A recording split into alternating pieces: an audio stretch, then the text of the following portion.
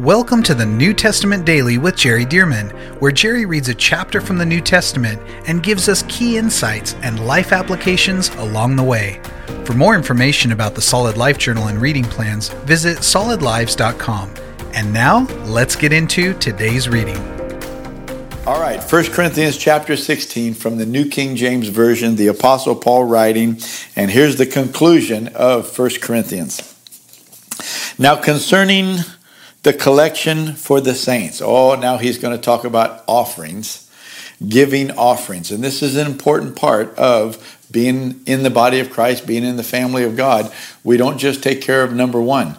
We are tithers, we are givers, and it shows that we have our faith in God and not in money. Jesus said, you cannot serve two masters. You cannot serve God and mammon. You're going to have to choose one. In fact, he said, you will choose one. He didn't say you should not serve two masters. He said you cannot. And so Paul says, now concerning the collection for the saints, as I have given orders to the churches of Galatia. So he mentions, now I have already given instructions to all the churches in the region of Galatia. He said, but now I'm giving instruction to you, the Corinthians, which is not just one church building where everybody gathers, but it's house churches. So now he's talking really, even though he doesn't say it like this, to the churches of Corinth. So he says, as I have given orders to the churches of Galatia, so you must do also. Verse 2, on the first day of the week, each one of you, now this would be Sunday, on the first day of the week, let each one of you lay something aside, storing up as he may prosper, that there be no collections when I come. Paul said, listen, when I come, I don't want to have to make big collections and everything to take back to support the saints in Jerusalem. He said, no, I want you every week, as the Lord prospers you on your farms, with your flocks, your herds, whatever your business is, as the Lord prospers you, set something aside. Nobody wants to set something aside to give away. I mean, that the flesh at least doesn't want to. Your heart or your spirit wants to, but your flesh doesn't want to. Your flesh wants it all to be for you. We'll set it aside for me, for later, for a rainy day. But Paul said, no. This is the way we are in the body of Christ. We care for others who are in need. It's counterintuitive to the flesh, but it's just the way it is in the kingdom. God's this way. For God so loved the world that he gave. And so we take on the characteristic of God. And so he says, every first day of the week, set aside, storing up as you may prosper, that there be no collections when I come. Verse 3, and when I come, whomever you approve by your letters, I will send to bear your gift to Jerusalem. So in Jerusalem, because so many people from around the world come to Jerusalem, it's just one of those places, like many metropolitan cities today, where there are many homeless people, there is a lot of poor, a lot of need and such. Well, Jerusalem was that way, but Jerusalem had saints or believers in Jesus who were struggling. They were poor. Guess what? It's that way today. There are many people in Jerusalem today under the poverty line, many Jewish people, but there are also some believers, more Jewish people at the time than believers who are under the poverty line. Verse 4, but if it is fitting that I go also, they will go with me. I love this. Paul said, look, this collection that you're putting aside every week, and when I get there, we'll bring it all together into one big offering, and we'll send it to Jerusalem. He said, but you're going to choose the people that are trustworthy to bring this to Jerusalem. He said, but if it's fitting that I go with them, then they'll go with me. In other words, I like this because Paul's saying, look, if I'm going, then I'm leading the expedition back to Jerusalem because I'm the one that's initiating this whole giving campaign to help the poor believers in Jerusalem. Verse 5, plus he's the Apostle Paul. Verse 5, now I will come to you when I pass through Macedonia, for I am passing through Macedonia. Verse 6, and it may be that I will remain or even spend the winter with you, that you may send me on my journey wherever I go. So I want you to notice this gives us a little clue about how the Apostle Paul would minister and be funded. We know that he did work with his own hands. We know that he was a tent maker by trade.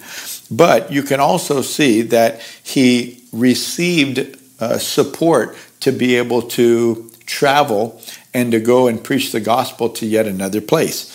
And so notice again he says, and it may be that I will remain or even spend the winter with you. You know, back in those days, they would not just be able to travel at will like we do today because of modern technology, modern commercial aircraft and such, where, you know, pretty much with few exceptions of severe storms, you can pretty much travel any day of the year, rain or shine, winter or summer. But back in this day, you had to navigate around these storms and around the wintertime and such. And so it would be wise of them not to just go out on a ship just at any time or any season of the year. And so he said, I may winter with you, that you may send me on my journey. This is what I wanted to get to. That you may send me on my journey. He said, if I wintered with you, then you could then support me in giving supplies and offerings and such, so that you could send me, the apostle, to yet another place to preach the gospel. Now, why is this a big deal? When Paul would show up to places, including writing letters, but when Paul would show up and he would just spend weeks, sometimes months, sometimes even a few years in certain places, boy, it would strengthen those people. It would strengthen those churches, because he would just give himself and pour out the word of God. He would teach and teach and teach and teach. And these people that didn't have a whole Bible, they didn't have a New Testament. They didn't have all the books and the preachers and teachers and podcasts and live stream or YouTube messages. They didn't have all this back in that day. So they were rather ignorant compared to what believers are like today.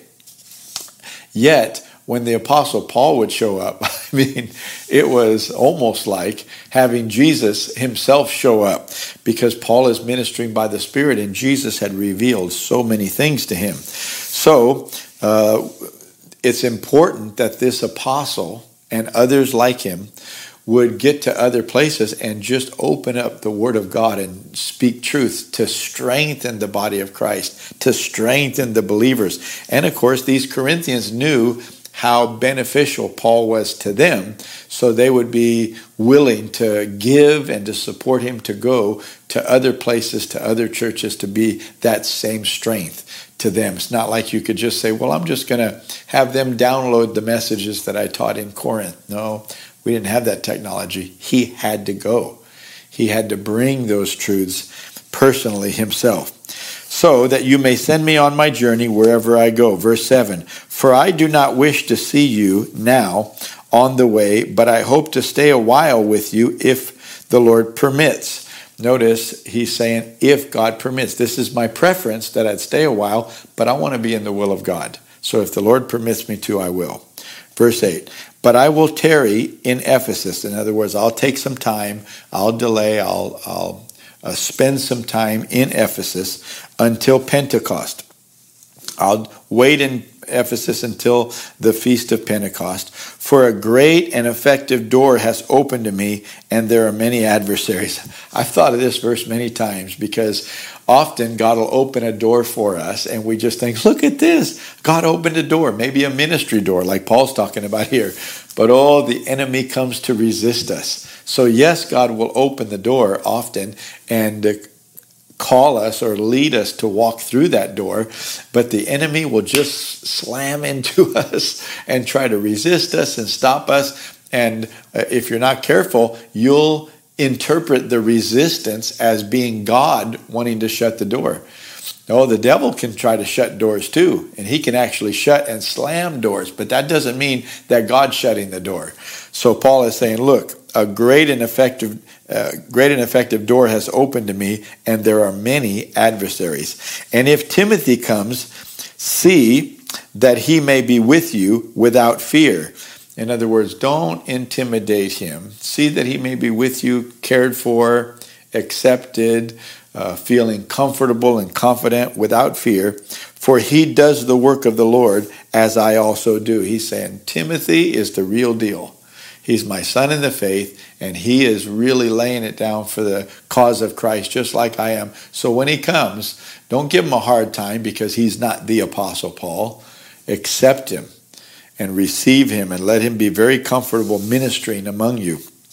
Therefore, let no one despise him, but send him on his journey in peace, that he may come to me, for I am waiting for him with the brethren. So he's saying, not only will you send me when I come, but send him, and give him some supplies and help him, because I'm waiting for him, Timothy, to come to me. Verse 12, now concerning our brother Apollos, I strongly urged him to come to you with the brethren, but he was quite unwilling to come at this time. However, he will come when he has a convenient time. So notice, not everybody in the body of Christ back in those days felt like they were under the direct authority of the Apostle Paul and had to submit to and do whatever he said to do.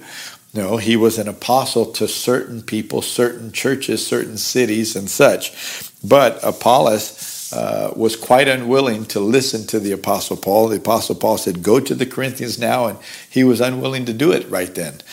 And so, and by the way, Apollos was an eloquent, strong teacher of the Word of God. He said, but he'll find a convenient time to come. Verse 13, watch, stand fast in the faith, be brave, be strong. Let all that you do be done with love. That one phrase right there, we could just sit on for a long time, but let's just make sure that we don't miss it. Let all that you do be done with love. Let all that you do be done with love.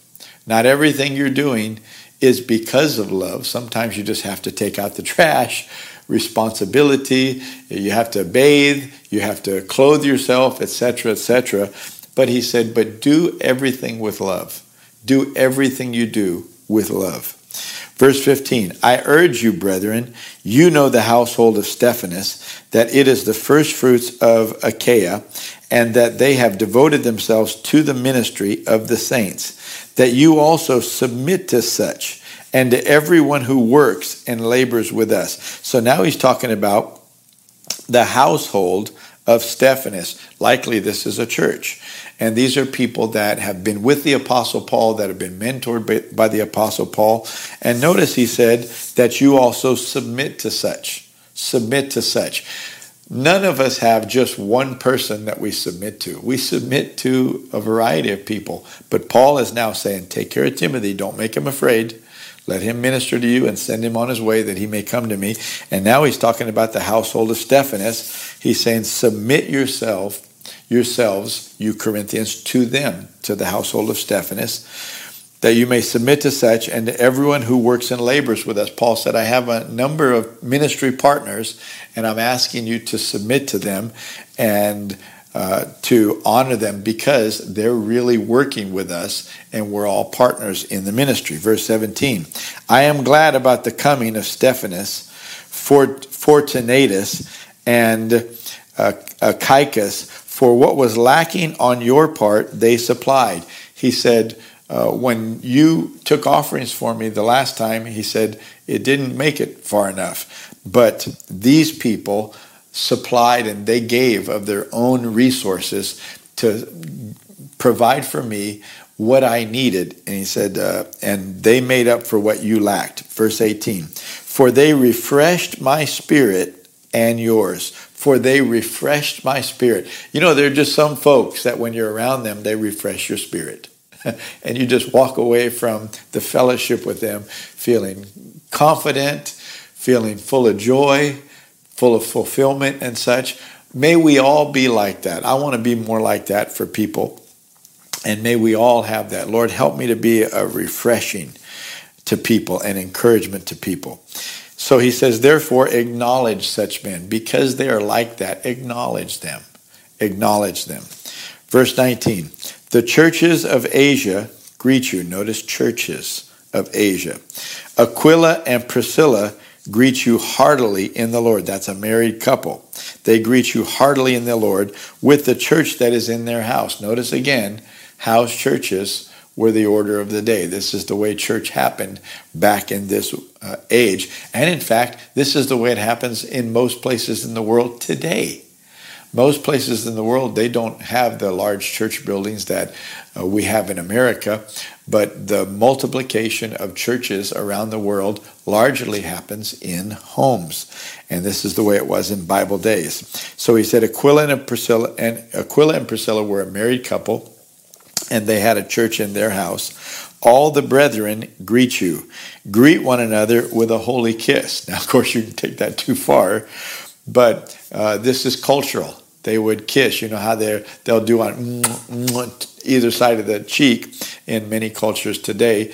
This was very cultural, the way that they would kiss. But he's saying, for believers, greet one another with a holy kiss. With a holy kiss.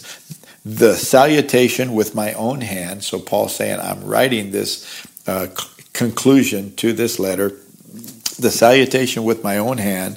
Paul's, if anyone does not love the Lord Jesus Christ, let him be accursed. O Lord, come. He just prays right in the middle with these words. O Lord, come. The grace of our Lord Jesus Christ be with you. My love be with you all in Christ Jesus. Amen. Just a great little chapter and conclusion to the book of 1 Corinthians. Thank you for joining us for the New Testament Daily with Jerry Dirmann. And thank you to those of you who have partnered with Solid Lives to help get this daily podcast and other resources like it to thousands of people around the world. If you would like to partner with Solid Lives, visit solidlives.com/give. To find out more about the ministry of Solid Lives, how you can be a part of this church planting and disciple-making movement, or for more great teachings and resources by Jerry, visit solidlives.com. We also want to invite you to check out Jerry's other podcast called The Jerry Dirmann Podcast. Here, Jerry shares with us at least weekly from God's Word, challenging us and equipping us to fulfill the amazing plan that God has for our lives. You can find links to this podcast as well as Jerry's YouTube channel online at solidlives.com. Thank you again so much for joining us, and we'll see you right here tomorrow as we jump into the New Testament Daily with Jerry Dirmann.